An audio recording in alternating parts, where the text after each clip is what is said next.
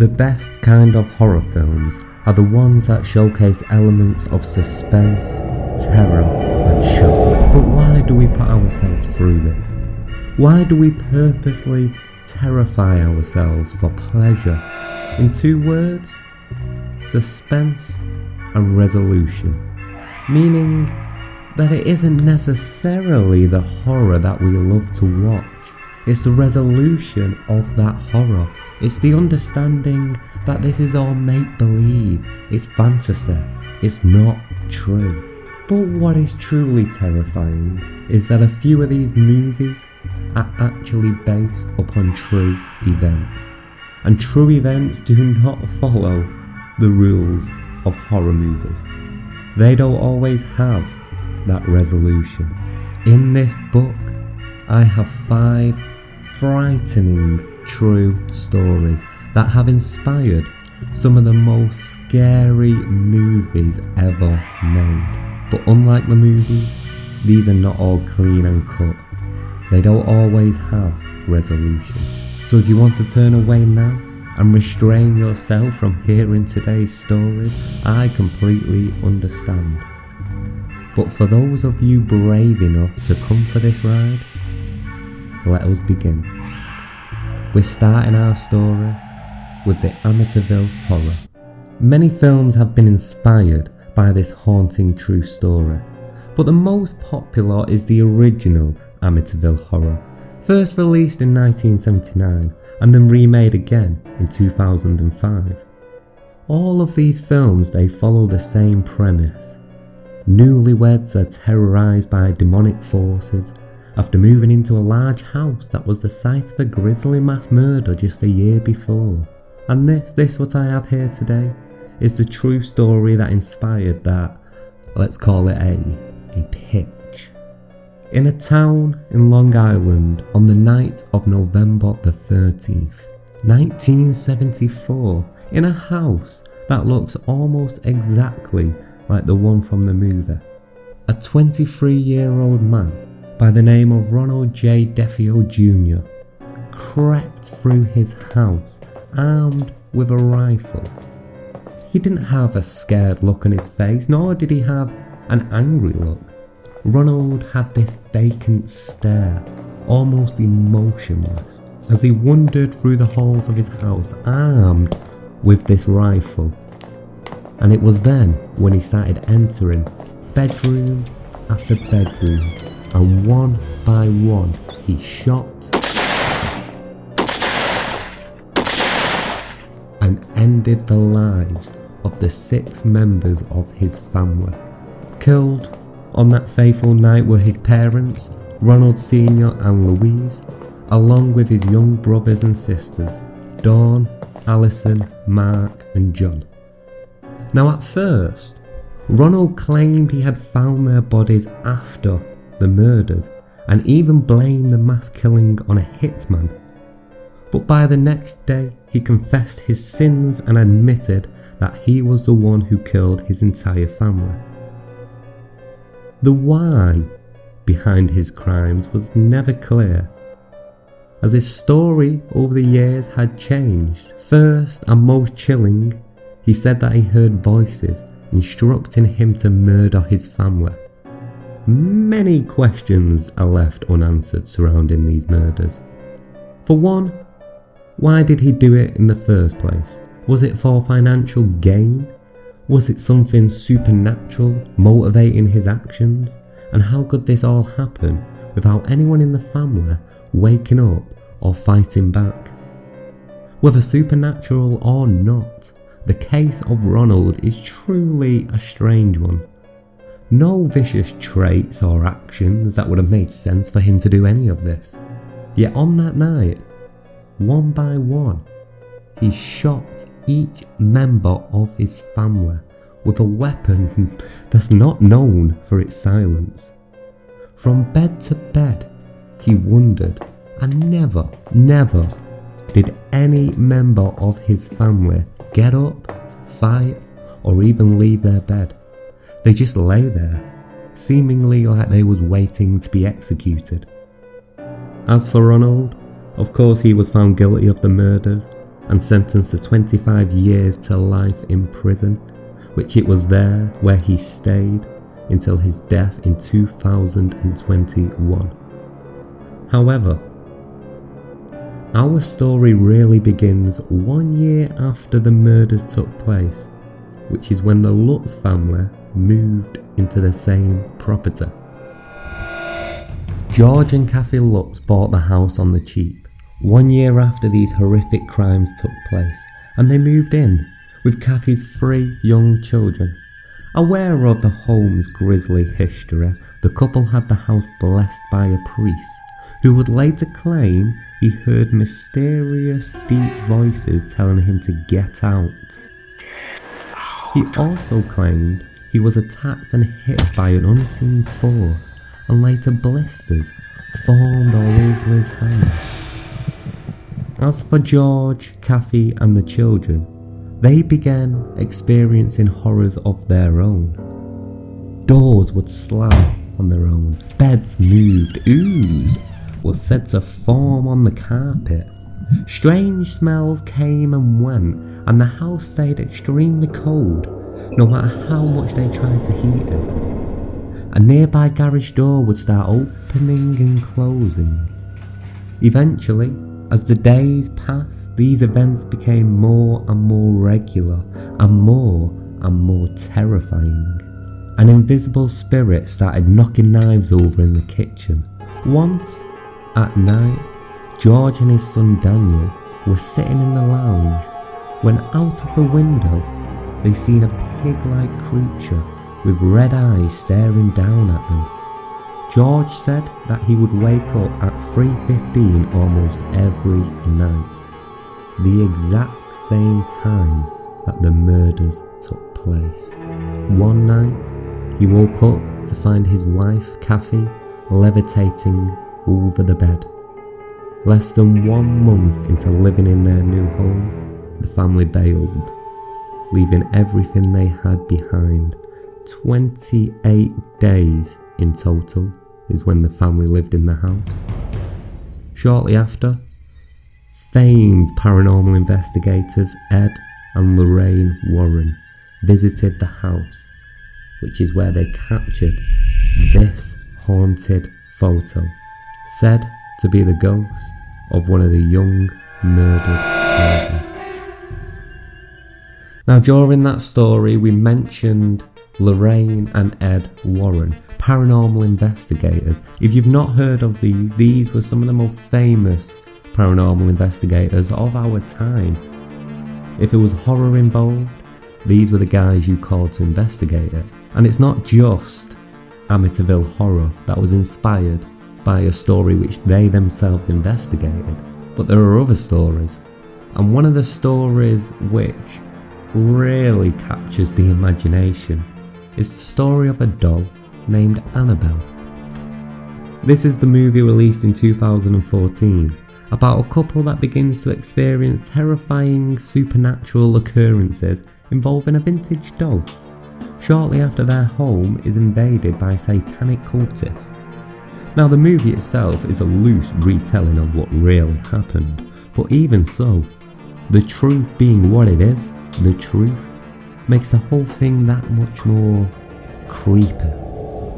So Annabelle was a vintage Raggedy Ann doll purchased in 1970 by a mother for her daughter Donna. It was for her 28th birthday. Shortly after owning the doll, creepy things began to happen, such as Donna would leave Annabelle facing one way in her room to wake up and find Annabelle's head mysteriously turned to face her. She would toss Annabelle carelessly on a chair and later find the doll perfectly sat up. Eventually, messages on parchment paper which Donna did not own started to be found and started to just prop up. Messages seemingly left by the doll, Annabelle. Donna first contacted a medium about the doll, who told her it was inhabited by the spirit of a 7-year-old girl named Annabelle Higgins. Which, well, as creepy as that sounds, it isn't very demonic. But then things began to turn more sinister. It wasn't just a doll seemingly being in different places, but Donna visually witnessed the doll moving on its own. And one day, the doll tried to strangle and attack Donna's friend Lou. So she turned to the Warrens for help. The Warrens came by and investigated the doll. And after a bit of investigation and a bit of research, they informed Donna that Annabelle was actually inhabited, not by the spirit of a 7-year-old girl, but by an inhuman demon spirit. They then held an exorcism for the doll and removed it from her home.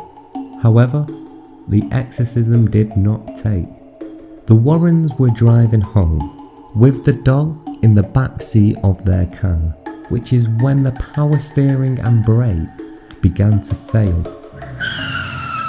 Once they finally arrived home after their near-fatal incident, the Warrens had to have a special case built for the doll, which would be held in their occult museum, since prior to this, Annabelle is said to have escaped several locks in its first weeks of being at the Warrens' house.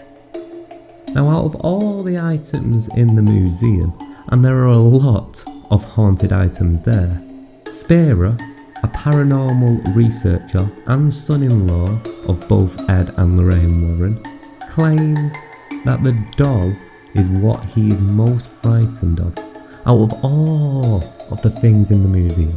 Visitors who will come to the museum and who had taunted the doll were all involved in near-fatal or fatal accidents upon leaving the Warrens' residence.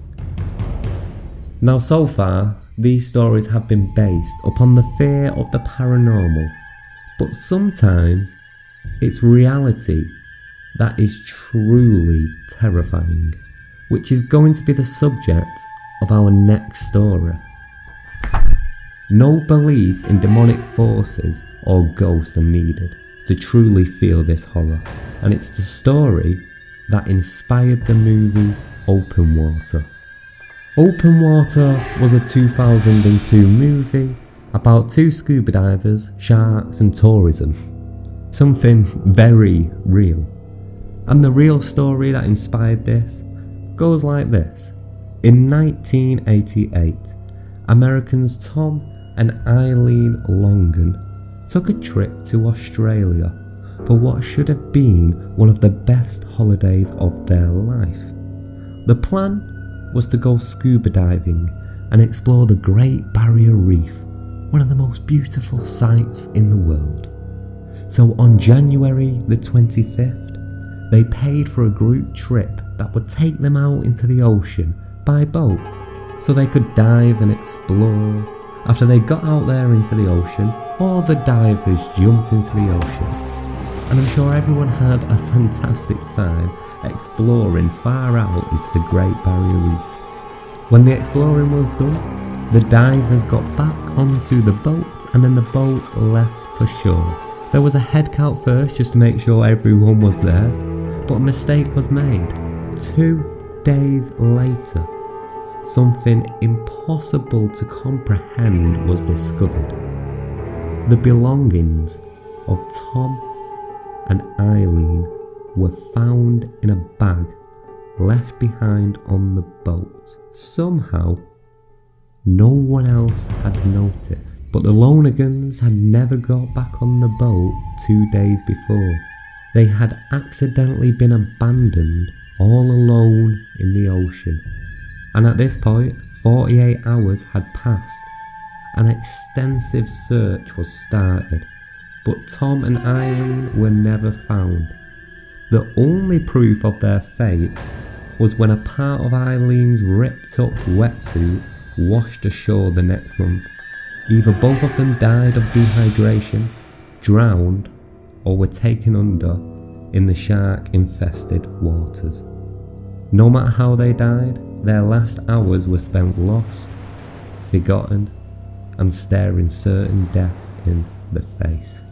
Hard to imagine what you would do in that situation.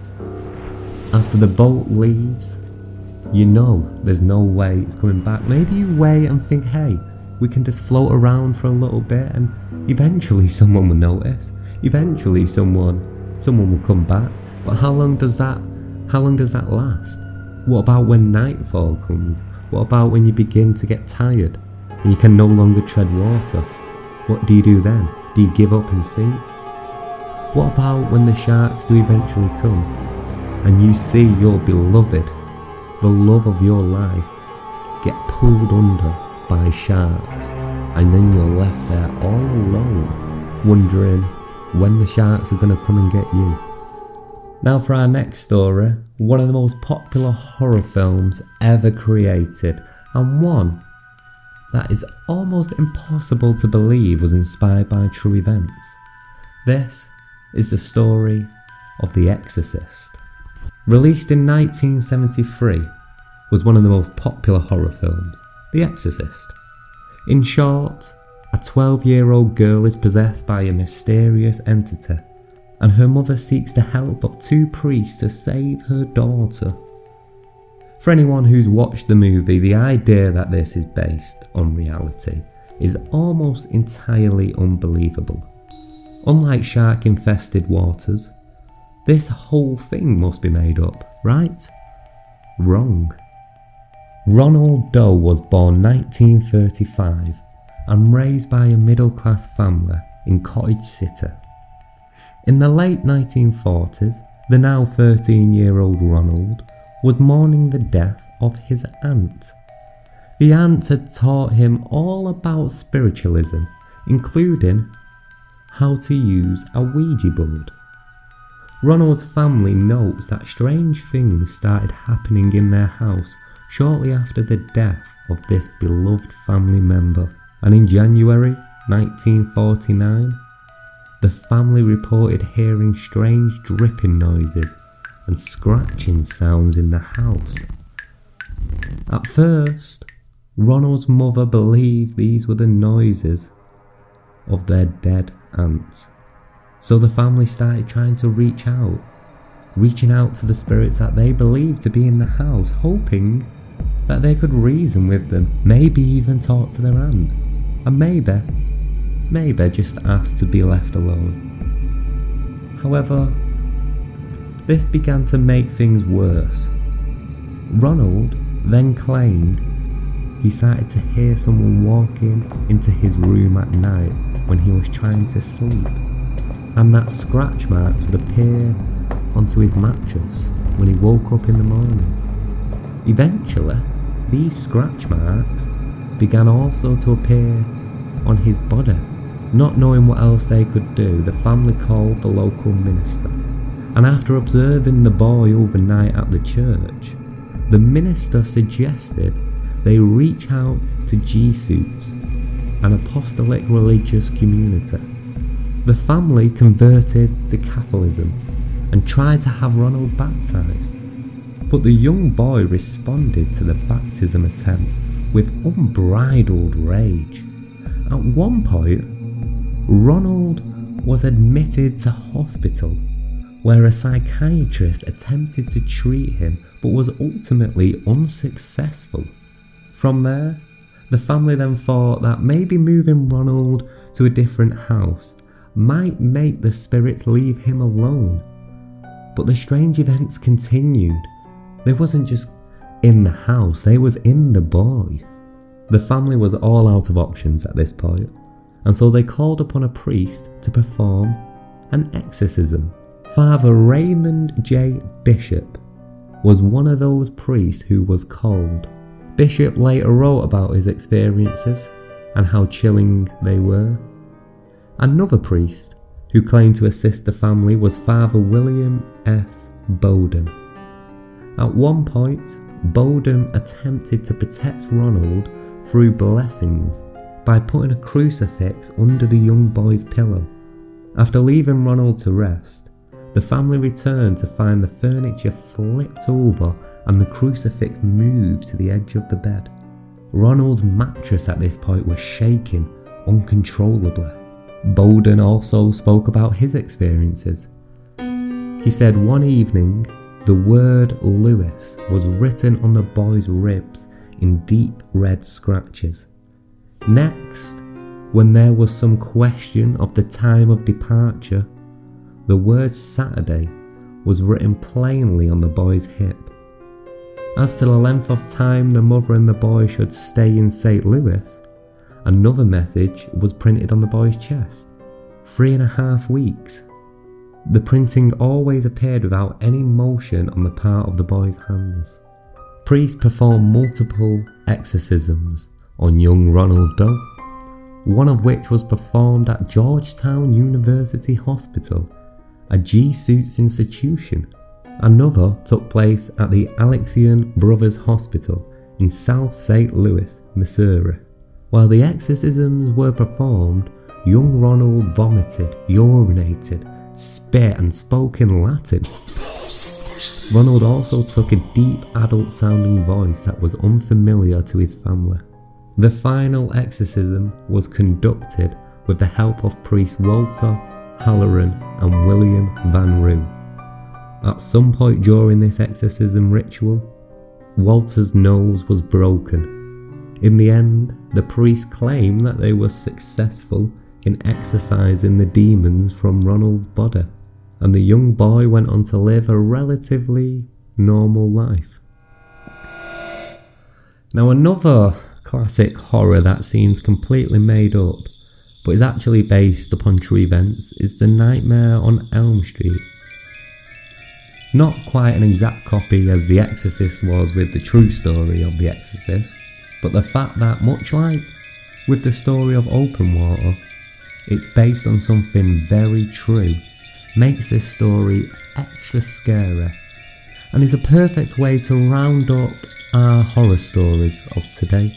Our fifth and final horror story, the story of The Nightmare on Elm Street. So in case you need a recap upon the original movie, Nightmare on Elm Street follows teenager Nancy Thompson, who must uncover the dark truth concealed by her parents after she and her friends become targets of the spirit of a serial killer with a bladed glove, who attacks them in their dreams, in which if they die, it kills them in real life. Now, the inspiration comes from a 1987 article by the LA Times about strange deaths people were experiencing while sleeping. You see, in 1983, at least 130 Southeast Asian refugees had left this world in essentially the same way as they do in the movie Nightmare on Elm Street. They cried out in their sleep and then they died. Medical authorities called this Asian death syndrome, which is now known as unexpected nocturnal death syndrome. The refugees had various names for it themselves, one of them being a night terror. In the Philippines, it's called Pangkungut. In Japan, Pukori. In Thailand, it's called something else. Everywhere has different names for it, but they all roughly translate as the same thing: nightmare death. One example is a Cambodian family who came to America to escape mass genocide in the killing fields. They made it to the United States and all was fine, until the young boy who was in the family began to become terrified to sleep, because for some reason he felt that if he went to sleep, he would be killed by something chasing him. He forced himself to stay awake for days at a time, until eventually he couldn't stay awake no longer, and he went to sleep. You see, the boy began to have one of his nightmares, which he would often have, but something different happened with this one. The boy, he died right there in the middle of having a nightmare, and which makes this even scarier is it's exactly what he said was the reason he was scared of sleeping.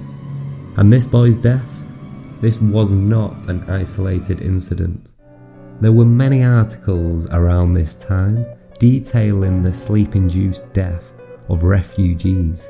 Many of these refugees who had fled Southeast Asia in hopes of finding a better life in America, they began suffering from extremely violent, potentially PTSD-related nightmares.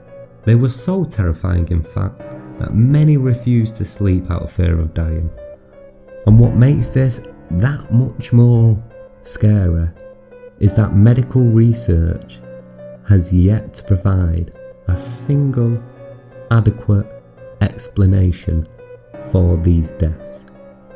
We still don't know what happened in the late 1980s with all these refugees. We can assume all we want, but all we know is the stories they would tell each other. The stories that seemingly were true. And there we go. 5 of the most terrifying horror stories based upon true events. But this book I'm reading from, this book is full of equally terrifying stories based upon other events.